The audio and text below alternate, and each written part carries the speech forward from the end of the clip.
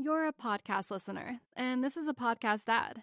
Reach great listeners like yourself with podcast advertising from Libsyn Ads. Choose from hundreds of top podcasts offering host endorsements, or run a reproduced ad like this one across thousands of shows to reach your target audience with Libsyn Ads. Go to libsynads.com now. That's LIBSYN ads.com. You're listening to the Husker Online Show, your authority on Nebraska athletics. Yeah, it's very hard, especially guys for me, want more film out there for the NFL scouts and stuff like that. But other than that, it is what it is. But we got to change that. That's something we got to change here, deep inside here. It's a culture thing. Got to change it. Was that a culture moment in the program? Just like some guys didn't want to play, some guys are gone now. Yeah. It sounds like they didn't want to play. Some guys didn't want to play. Some guys opted out. Some guys, So, but hey, do what's best for them. But other than that, you got to put all things in perspective with Corona and how long, and with no breaks, how long we've been working and all of that. But at the end of the day, it's still football. And at the end of the day, you should be wanting to get better each and every day. Even every opportunity, you should want to take in to get better during that opportunity and maximizing your potential during that opportunity. And welcome here to this edition of the Husker Online Show. Sean Callahan, Robin Washut, and Nate Klaus. We are almost 2 weeks through spring practice and a lot of interesting stuff this week. We talked with Mario Verduzco for the first time since early October. I think October 8th was the last time he had talked to media. So had some interesting conversations with him. Quarterback Adrian Martinez here for the first time since the Rutgers game in New Jersey that night. But you just heard Deontay Williams and Markel Dismuke, Nebraska's 2 6-year senior safeties, both fathers, both seasoned veterans that have been around the block, share some thoughts and perspective on that bowl game process. Just the way the 2020 season ended, it was definitely a split room with about wanting to play another football game. And obviously we know what happened. They decided not to play in a bowl game, and that was not a unanimous decision. In fact, I think more guys wanted to play, but there were enough loud voices that did not want to play. And a lot of those guys aren't even here anymore in this program.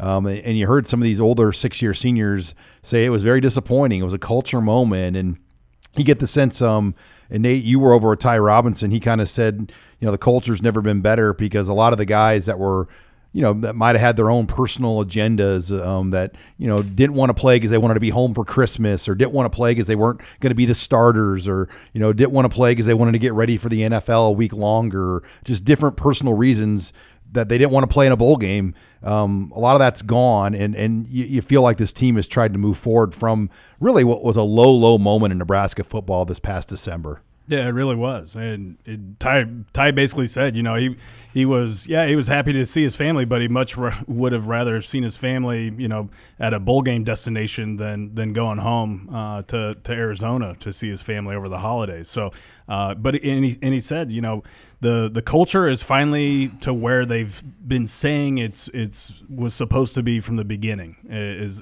I think is how he phrased it, and and it's kind of, I think, spelling it out pretty clear that, hey, some of the people that were kind of holding that culture back are no longer a part of the program.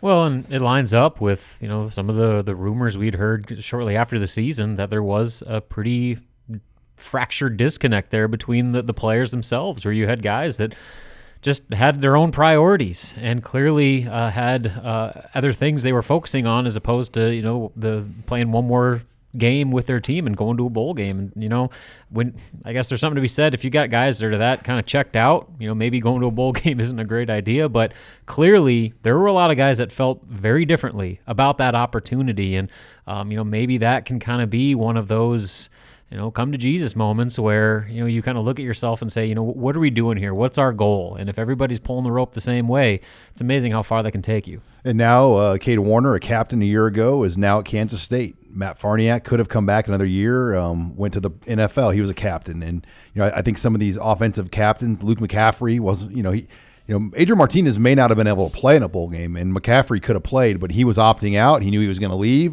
He didn't want to play. And that Wandale obviously knew he was leaving town. So it really put things in a tough perspective. Moving forward here now to what we've seen over 2 weeks.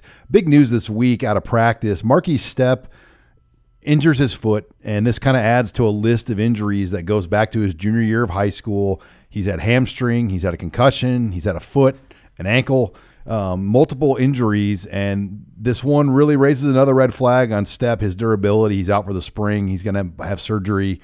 Scott Frost said that he should be back for summer training here, so we'll see where that goes, but it's an early red flag, and I'll tell you what, that running back room, Ramir Johnson wasn't practicing right now. I didn't see Ronald Tompkins at all. I didn't see Sevion Morrison. So a lot of questions for me right now with running back here early in the spring. Well, and it's especially big question mark now because Stepp was the one guy I think we all just assumed was going to be your number one, your workhorse guy.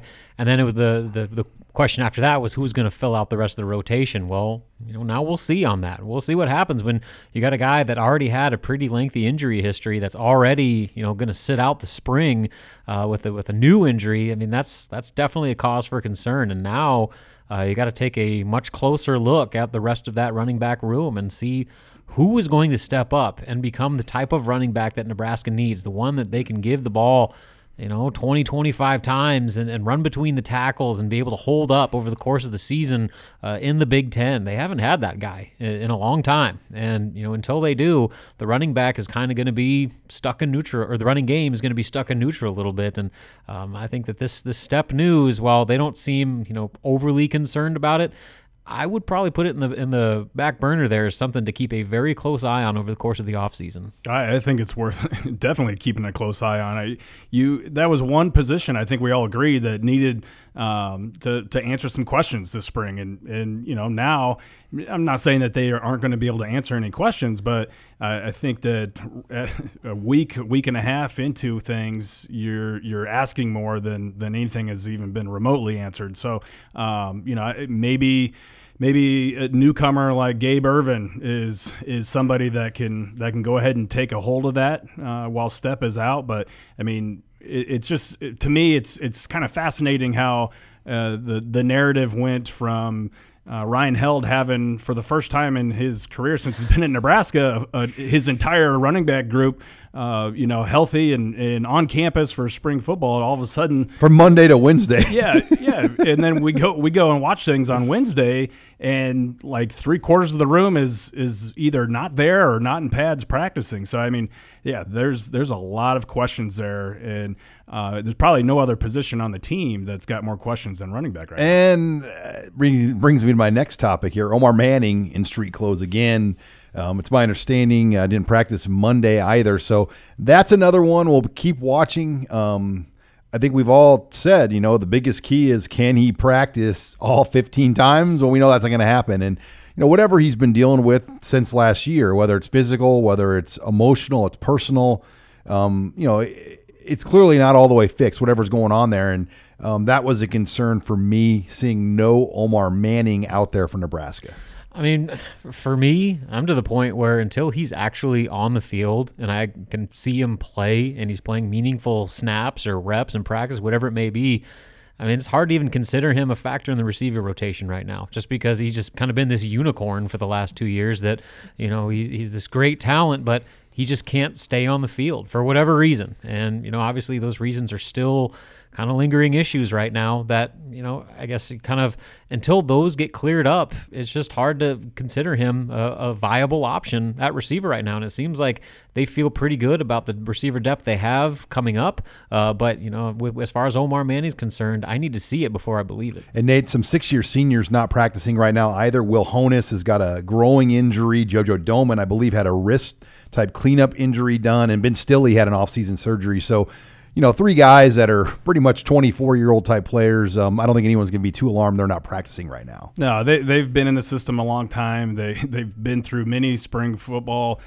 camps, and I don't know if any of those guys necessarily needed the extra reps or anything. So, and honestly, it's probably one of those deals where had they been perfectly healthy, they may not have gotten a ton of reps anyway. I think it's good for some of these younger guys to be able to get in there and get some reps. So obviously you want everyone healthy, but I don't know if it's all that concerning that these guys are out right now. All right, we're going to talk offense. We're going to talk Adrian Martinez and Mario Verduzco and much more next. You're listening here to the Husker Online Show.